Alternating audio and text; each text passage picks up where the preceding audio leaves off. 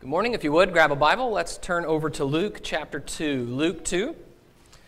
We'll be spending all our time this morning in this part of Scripture, Luke chapter 2. So it would help you to have a Bible open to that place. Thank you so much for being here, for worshiping God together with us, for the encouragement you've given me. Appreciate all of those who have had a part in the service, and for the good thoughts that have been shared this morning as we have honored God and honored our Savior, Jesus. Luke chapter 2, I want to begin by reading in verse 25. Luke 2 and verse 25. Now there was a man in Jerusalem whose name was Simeon, and this man was righteous and devout, waiting for the consolation of Israel, and the Holy Spirit was upon him. And it had been revealed to him by the Holy Spirit that he would not see death before he had seen the Lord's Christ. And he came in the Spirit into the temple, and when the parents brought in the child Jesus to do for him according to the custom of the law, he took him up in his arms and blessed God and said, well, it's that time of year again. It's that time of year when a large portion of our culture turns its attention to giving and to family and to Jesus. And as I've said from this pulpit before, I believe that is a good thing. I am very much interested in talking about Jesus, and if other people want to talk about him, I think that is good. Just because I don't believe that God calls on his people to have some kind of church celebration doesn't mean it's bad for people to be talking about Jesus. But I do think we have to admit that when people talk about Jesus at Christmas time, usually that discussion is pretty light. We talk about joy and peace and love, with very little thought of how joy and peace and love might require life change or hard talks or difficult choices. So the question that I have at a time like this is, how do we balance the incredible joy that accompanies the appearance of Jesus, the coming of Jesus, the incarnation of Jesus? How do we balance that joy with the challenge and the difficulty of following Jesus? How do we maintain that balance when others seem to be imbalanced? So what I want to do for a few minutes this morning is talk about Jesus. And yes, we are going to talk about baby Jesus, but we're going to look at him through the eyes of Simeon, who is this presumably old man who is there in the temple and gets to see this baby and ends up honoring God and honoring the Messiah through a special revelation. I want us to talk about the gospel according to Simeon for a few minutes this morning. So let's set the stage. What has happened here is in Luke chapter 2, Jesus has been born in Bethlehem. His parents are there to comply with a census. There's no room for them in the inn, so they have the baby and they lay him in a feeding trough because there's no room for them anywhere else. Shepherds come to visit them that night, telling them about this vision they've had of angels appearing to them, talking about how God is visiting man, and there's peace and goodwill toward those on earth. We only have a couple of scenes from the life of Jesus as a child or a baby, and they're here in Luke 2. These are the scenes that we describe Jesus in this time, but we do get some glimpses of Jesus causing a stir even as a baby. So in verse 21, it says, at the end of 8 days, that is 8 days after Jesus was born, when he was circumcised, he was called Jesus, the name given by the angel before he was conceived in the womb. So he is circumcised, which is done in order to make someone a part of the covenant of Abraham that God had made with Abraham and his descendants from then on. So Jesus' parents are interested in him being a Jew and being a part of this. In fact, we're going to learn a lot about the kind of parents the kind of parents God chose for his son. He chose two people who had a passion to follow the law of God, Joseph and Mary. So, verse 22, when the time came for their purification according to the law of Moses, they brought him up to Jerusalem to present him to the Lord. As it is written in the law of the Lord, every male who first opens the womb shall be called holy to the Lord. And to offer a sacrifice according to what is said in the law of the Lord, a pair of turtle doves or 2 young pigeons. So the young family travels to Jerusalem. This is after the days of purification, which would happen after 40 days after the birth. And they're here to kill 2 birds with 1 stone. I wrote that because They have two things to do, and that's the expression, right? But they're literally going to kill two birds. So they're going to do two things while they're in Jerusalem. So the first of those is that Mary has to offer a sacrifice for her purification. Okay, that was required by the law. And the sacrifice, it says in verse 24, is 2 doves or 2 pigeons. That is actually the sacrifice for those who cannot afford a lamb. So what we learned there is these are 2 young people with a new baby who are committed to following the law, but they don't have a lot. And so they're there to do what they can. And the other part of the reason they're there, the other bird they're going to kill there, is in verse 22. They brought him up to Jerusalem to present him to the Lord. As it is written in the law of the Lord, every male who first opens the womb shall be called holy to the Lord. So every firstborn son was special and holy to Jehovah. There was a price that had to be paid, 5 shekels, to redeem him.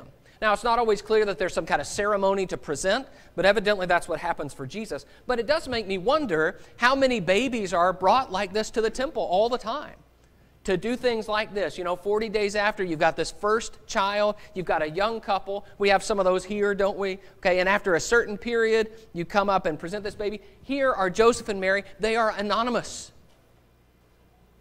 They don't have the fame that they have in our time. They're just here to do the right thing. And yet, out of all of the young parents and all the babies in the temple, they are going to be singled out. And this baby particularly is going to be singled out. And that's where we meet Simeon, here in the temple. Verse 25. Verse 25, there was a man in Jerusalem whose name was Simeon. And this man was righteous and devout, waiting for the consolation of Israel, and the Holy Spirit was upon him. And it had been revealed to him by the Holy Spirit that he would not see death before he had seen the Lord's Christ. So Simeon is a godly man. He is righteous and devout, which emphasizes both that he believes in the law and that he is practicing the law. He is waiting for the consolation of Israel. That is the idea of God comforting his people and fulfilling the messianic prophecies. He is waiting for the Messiah to come. But he has had a special revelation from God. We're not told why, but it's pretty clear God wants something special for this special man. And God has revealed to him that he will not die before he sees the Lord's Christ. Now that's fascinating. Don't you wonder, if you were to receive the revelation, you are not going to die before you see the Messiah, what would you be expecting? I think I would be expecting a full-grown man. I think I would be expecting the Christ in power, or at least at the head of an army, that I would be able to see the fulfillment. But instead, he is going to see a baby. Verse 27. He came in the Spirit, this is Simeon, into the temple when the parents brought in the child Jesus to do for him according to the custom of the law. He took him up in his arms and blessed God and said. So here's the thing. It's not clear if Simeon is some sort of priest doing the blessing. That's not told us. But he is possibly just a man who frequents the temple. But he takes Jesus up in his arms and he makes a special prophecy. Look at verse 29 with me. Lord, now you are letting your servant depart in peace according to your word. For my eyes have seen your salvation that you have prepared in the presence of all peoples, a light for revelation to the Gentiles and for glory to your people Israel. So, what does Simeon see when he sees this baby? Well, it's clear that he has the Holy Spirit, and through the Spirit he's going to make some statements that are God's statements. So, what does Simeon tell us about what Jesus coming means? The first thing is that Jesus coming means salvation for all people. You see that here as he holds this baby. He says, verse 29, now I can die in peace. You're letting your servant depart in peace. For, verse 30, my eyes have seen your salvation. Jesus, this baby is going to be a Savior. And that word salvation or Savior can have a lot of different meanings now as it did then. We can save someone for some kind of physical peril. Sometimes we save ourselves some trouble. Or sometimes there's some kind of thing where a powerful person saves in some way. Yet, it's not really clear what Simeon is thinking. I want you to get into Simeon's mindset, though. What Simeon is saying when he says, my eyes have seen your salvation, is that God is finally going to act. We have been waiting on God for centuries. We've been waiting on God through empires that have kicked us back and forth like a football. We've been waiting on God to come and restore order, to bring the nation back. We've been waiting on God to act, and now as I hold this baby in my arms, God is promising and fulfilling the promise to do something, to save us. Yet, even in these early stages, there are some little hints. I want you to turn the page back to Luke 1. In Luke 1, in verse 76, this is Zechariah, also filled with the Holy Spirit, talking about his son, John the Baptist. Luke 1:76. And you, child, will be called the prophet of the Most High, for you will go before the Lord to prepare his ways, to give knowledge of salvation to his people in the forgiveness of their sins. Salvation how? Well, not salvation from the Romans, not salvation by reestablishing a physical power, but salvation in the forgiveness of sins. And so they are beginning to see, as they look at this baby, or as Zechariah looks at his son, they are beginning to see God's doing something, but maybe it's not everything that we anticipated salvation to mean. But go with me back to Luke 2. The most impressive part of Simeon's prophecy is what we say at the end of this. It's salvation for all people. He sees that this is not salvation for just the Israelites. Look in verse 31. Luke 2:31, that you have prepared in the presence of all peoples a light for revelation to the Gentiles and for glory to your people Israel. Now, I want you to remember that in the Jewish mind, salvation was coming for Israel. In fact, you've seen that just in this section. What is Simeon waiting for?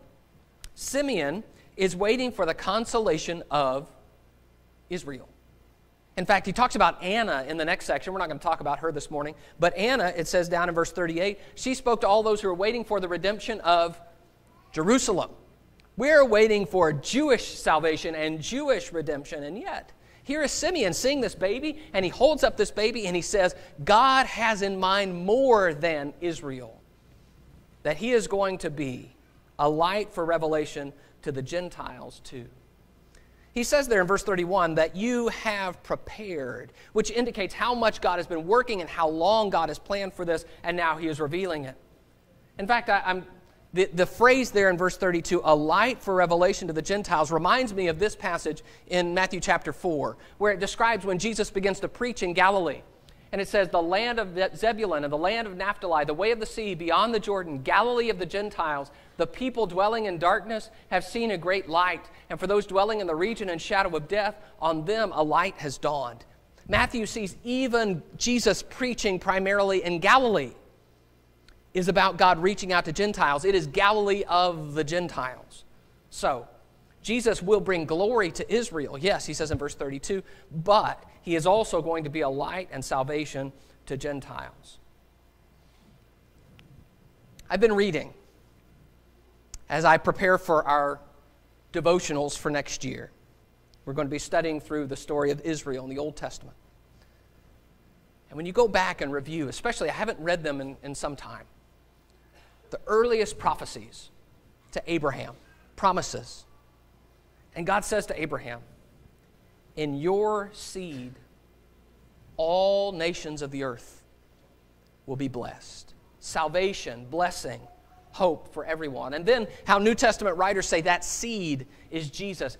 What is happening as Simeon holds this baby in his hand is he sees how God is going to finish fulfilling the promises he made so long ago to Abraham, to bless all people, salvation for everyone. Part of the mystery of the gospel, and that's a phrase that's commonly used in the New Testament, that the gospel was a mystery, meaning for a long time it was hidden. Part of the mystery is that God's going to include Gentiles and not just Jews. In fact, it's shocking to me. God actually seems to use racial intolerance to keep that part of the message hidden. Because for centuries, Jews had it in their scriptures, and yet they assumed God would never feel a different way about Gentiles than we do. God would never want to accept them. After all, we don't. And yet God allows that to be a part of how he's going to keep that plan hidden and fulfill it in the right time. And yet now, one of the elements of the gospel that we take for granted most, that we can preach the gospel to whoever and whoever can accept it, that didn't happen until Simeon held this little baby in his hands, until Jesus came and announced salvation for all people. So Jesus is a signal that God loves everyone and is willing to accept everyone. In fact, He is so willing that he's willing to come to earth and sacrifice himself for everyone. So when Simeon holds that baby, that's what he sees, salvation for all people. But that's not all there is to Simeon's gospel. Look at verse 33 with me. In verse 33 it says, "And his father and his mother marveled at what was said about him." By the way, it's kind of a shocking thing to have said about your baby, right? Okay, we're talking about a child who's about 6 weeks old. And while every parent thinks their baby is the best baby that's ever been, probably none of them are going to say these kinds of things about their baby, right? And yet they're amazed. So, verse 34, Simeon blessed them and said to Mary his mother, "Behold, this child is appointed for the fall and rising of many in Israel, and for a sign that is opposed, and a sword will pierce through your own soul also, so that thoughts from many hearts may be revealed." I hope you see in those two verses a very different kind of message than in the previous verses. Where before, he's taking this child and blessing the child and saying, "Wow, look at what God is doing through the child. I see what this child is going to do." These verses are a challenge. They are negative. They are hard. What he is saying here is that Jesus' coming is going to mean the fall and rising of many. So I'm going to take these two verses, verse 34 and 35, these things that Simeon says specifically to Mary, and I want us to just break them down bit by bit. So, verse 34, Simeon blessed them and said to Mary his mother, "Behold, this child is appointed for the fall and rising of many in Israel." This appears to be a picture of buildings, because these words are often used of buildings, particularly in the Old Testament, buildings rising, buildings falling, and particularly in the Old Testament, some buildings or cities fall never to rise again. And so he says, many things are going to be built and many things are going to be destroyed because of this baby that you're holding in your hands. The fall and rising of many. And I think the best way to think about that, that's a little bit of an odd term to us, is to think about the very common picture in the New Testament of Jesus as a stone. And there are some places in the New Testament that kind of take that and put it all together for us, because there are several Old Testament passages that talk about the Messiah as a stone. I want to show you this in 1 Peter 2. Okay, so just look through this, and I want you to notice there's a lot of different quotations kind of melded together as Peter works through this. He says, "For it stands in Scripture, behold, I am laying in Zion a stone, a cornerstone, chosen and precious, and whoever believes in him will not be put to shame." Now, the idea of a cornerstone is the pivotal stone that the rest of the building works from and that you're going to build on. So I've put him there as a cornerstone, and whoever believes in him will not be put to shame. So the honor is for you who believe, but for those who do not believe, the stone that the builders rejected has become the cornerstone. So now we add the idea that the builders rejected the stone God put there. So now you have the idea of rejection instead of building on the cornerstone. And a stone of stumbling and rock of offense. They stumble because they disobey the word as they were destined to do. So he says there are some who are going to see Jesus as who he really is. They're going to believe in him. He'll be the cornerstone for them. And for others, they're going to trip over the stone. They're going to fall. They're going to reject the stone. So you see what's happening. Jesus becomes a source of blessing to some and rejection and rebellion to others. And so he says they disobey the word and they stumble over the stumbling stone. So what we need to see here, what Simeon is seeing when he holds this baby, and he says he's destined for the fall and rising of many, is that we are going to have a choice to make about this little baby. Jesus is going to provoke a decision in people. It will be a crisis for them, and what they decide about him will be pivotal. He's destined for the fall and rising of many. Verse 34 then says, "And for a sign that is opposed." When I've heard people talk about that phrase, the sign that is opposed, very often I hear them talk about what is the sign. So I've heard people talk about this as, is it the cross, which is the sign that begins to be associated most with Jesus historically, and it sometimes has opposition to it. Well, for one, let me just say, if I'm just giving my opinion, and this is just my opinion, you may disagree, we could still be friends, it'll be okay.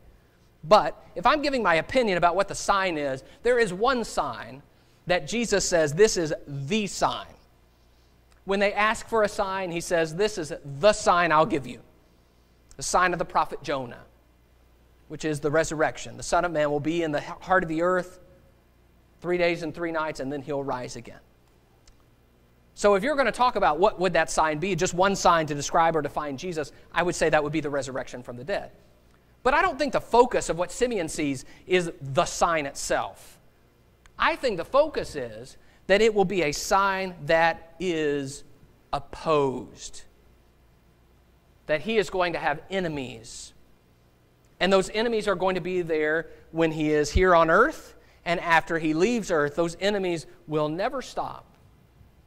So, that's something we don't usually talk about when we talk about baby Jesus, is it? We talk about baby Jesus and we talk about all the great things that he brings, but we don't usually think about how he leads to the fall and rising of many and opposition because of the message that he brings.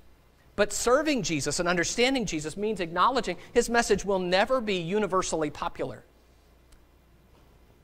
The third phrase is in verse 35. And a sword will pierce through your own soul also. This is directed at Mary. It says in verse 34. A sword will pierce through your soul also. Mary is going to personally suffer through this ordeal. The opposition that accompanies Jesus is going to hurt her too, probably by hurting her son. So Mary needs to prepare herself from the fact that this is going to be painful for you. And especially it seems to me that he's talking about how her son's going to die. Now, doesn't that seem like a remarkably insensitive thing to say to a young mother? You're going to hurt and suffer and die because your son is going to hurt and suffer and die. And yet that's what Simeon is saying. And the last phrase is in verse 35, so that thoughts from many hearts may be revealed. See, in all of this turmoil and hardship, people are going to show their true colors. Their response to Jesus will mean their fall and their rising, and we will see them as they truly are. Thoughts of many hearts will be revealed. I hope that reminds you of this passage in Hebrews chapter 4 and verse 12. For the word of God is living and active and sharper than any two-edged sword, piercing to the division of soul and of spirit, of joints and of marrow, and discerning the thoughts and intentions of the heart. That's what God's word does. The thoughts of many hearts being revealed, that's what God's word does. God's word cuts us in the sense that it lays bare our motives, who we really are and what we really want. It discerns those things. So when Jesus comes to earth and Simeon holds this baby, he realizes this baby is going to be the one, as he grows, who will bring the word of God personally into everyone's life. Put it in our face, show us as we are, and leave us with a decision. That's what the Word of God does. That's what Jesus does. So that people will have a crisis and a choice to make. So here is what I want you to see. Simeon sees two dimensions of Jesus coming. He sees the great blessing it is, salvation for all people. And he also sees the great challenge it is, the fall and rising of many. Have you ever considered the tension that in Luke 2:14, when the angels tell the shepherds about Jesus that's just been born, they say, peace on earth. And yet Jesus will later say, do not think that I came to bring peace on earth. I did not come to bring peace, but a sword. Simeon is seeing that same tension. The tension that says he's brought salvation for all people, but he will also mean the fall and rising of many. That is a tension that never goes away. That on the one hand, there is great blessing, and on the other hand, there is great challenge. And what I am suggesting is that we need to be able to balance those two ideas about Jesus. The great blessing and the great challenge. It seems to me that we need to be able to say both the good news and the bad news, particularly at this time of year. There is good news and there is bad news. There is blessing here, there is salvation, there is hope, there is knowledge, there is a new relationship, there is expressed love in Jesus coming. And yet there is hardship here, there is falling, there is opposition, there are swords, there is revealing of hearts. If we emphasize only the blessing, it makes us weak and ill-prepared for difficulty. If we only emphasize the blessing, it's a lot like living on cotton candy or donuts. If that's all you eat, you're missing something. But if we emphasize only the hardship and the challenge, well, that makes us kind of hard and negative, doesn't it? I tried to think of what that was like, eating only. The best Sarah and I could come up with was eating only celery. I thought of, some dry beef jerky or something. When we're only hard and negative and we just focus on the challenge all the time, then we miss the goodness. We need the balance. Jesus offers unequaled blessing to the world, and yet he also calls the world to account. And both of those are true at the same time. So I want you to think about this and take these two things home with you. First of all, if you have opportunities over coming days to engage friends and neighbors about Jesus, I encourage you to take a balanced view.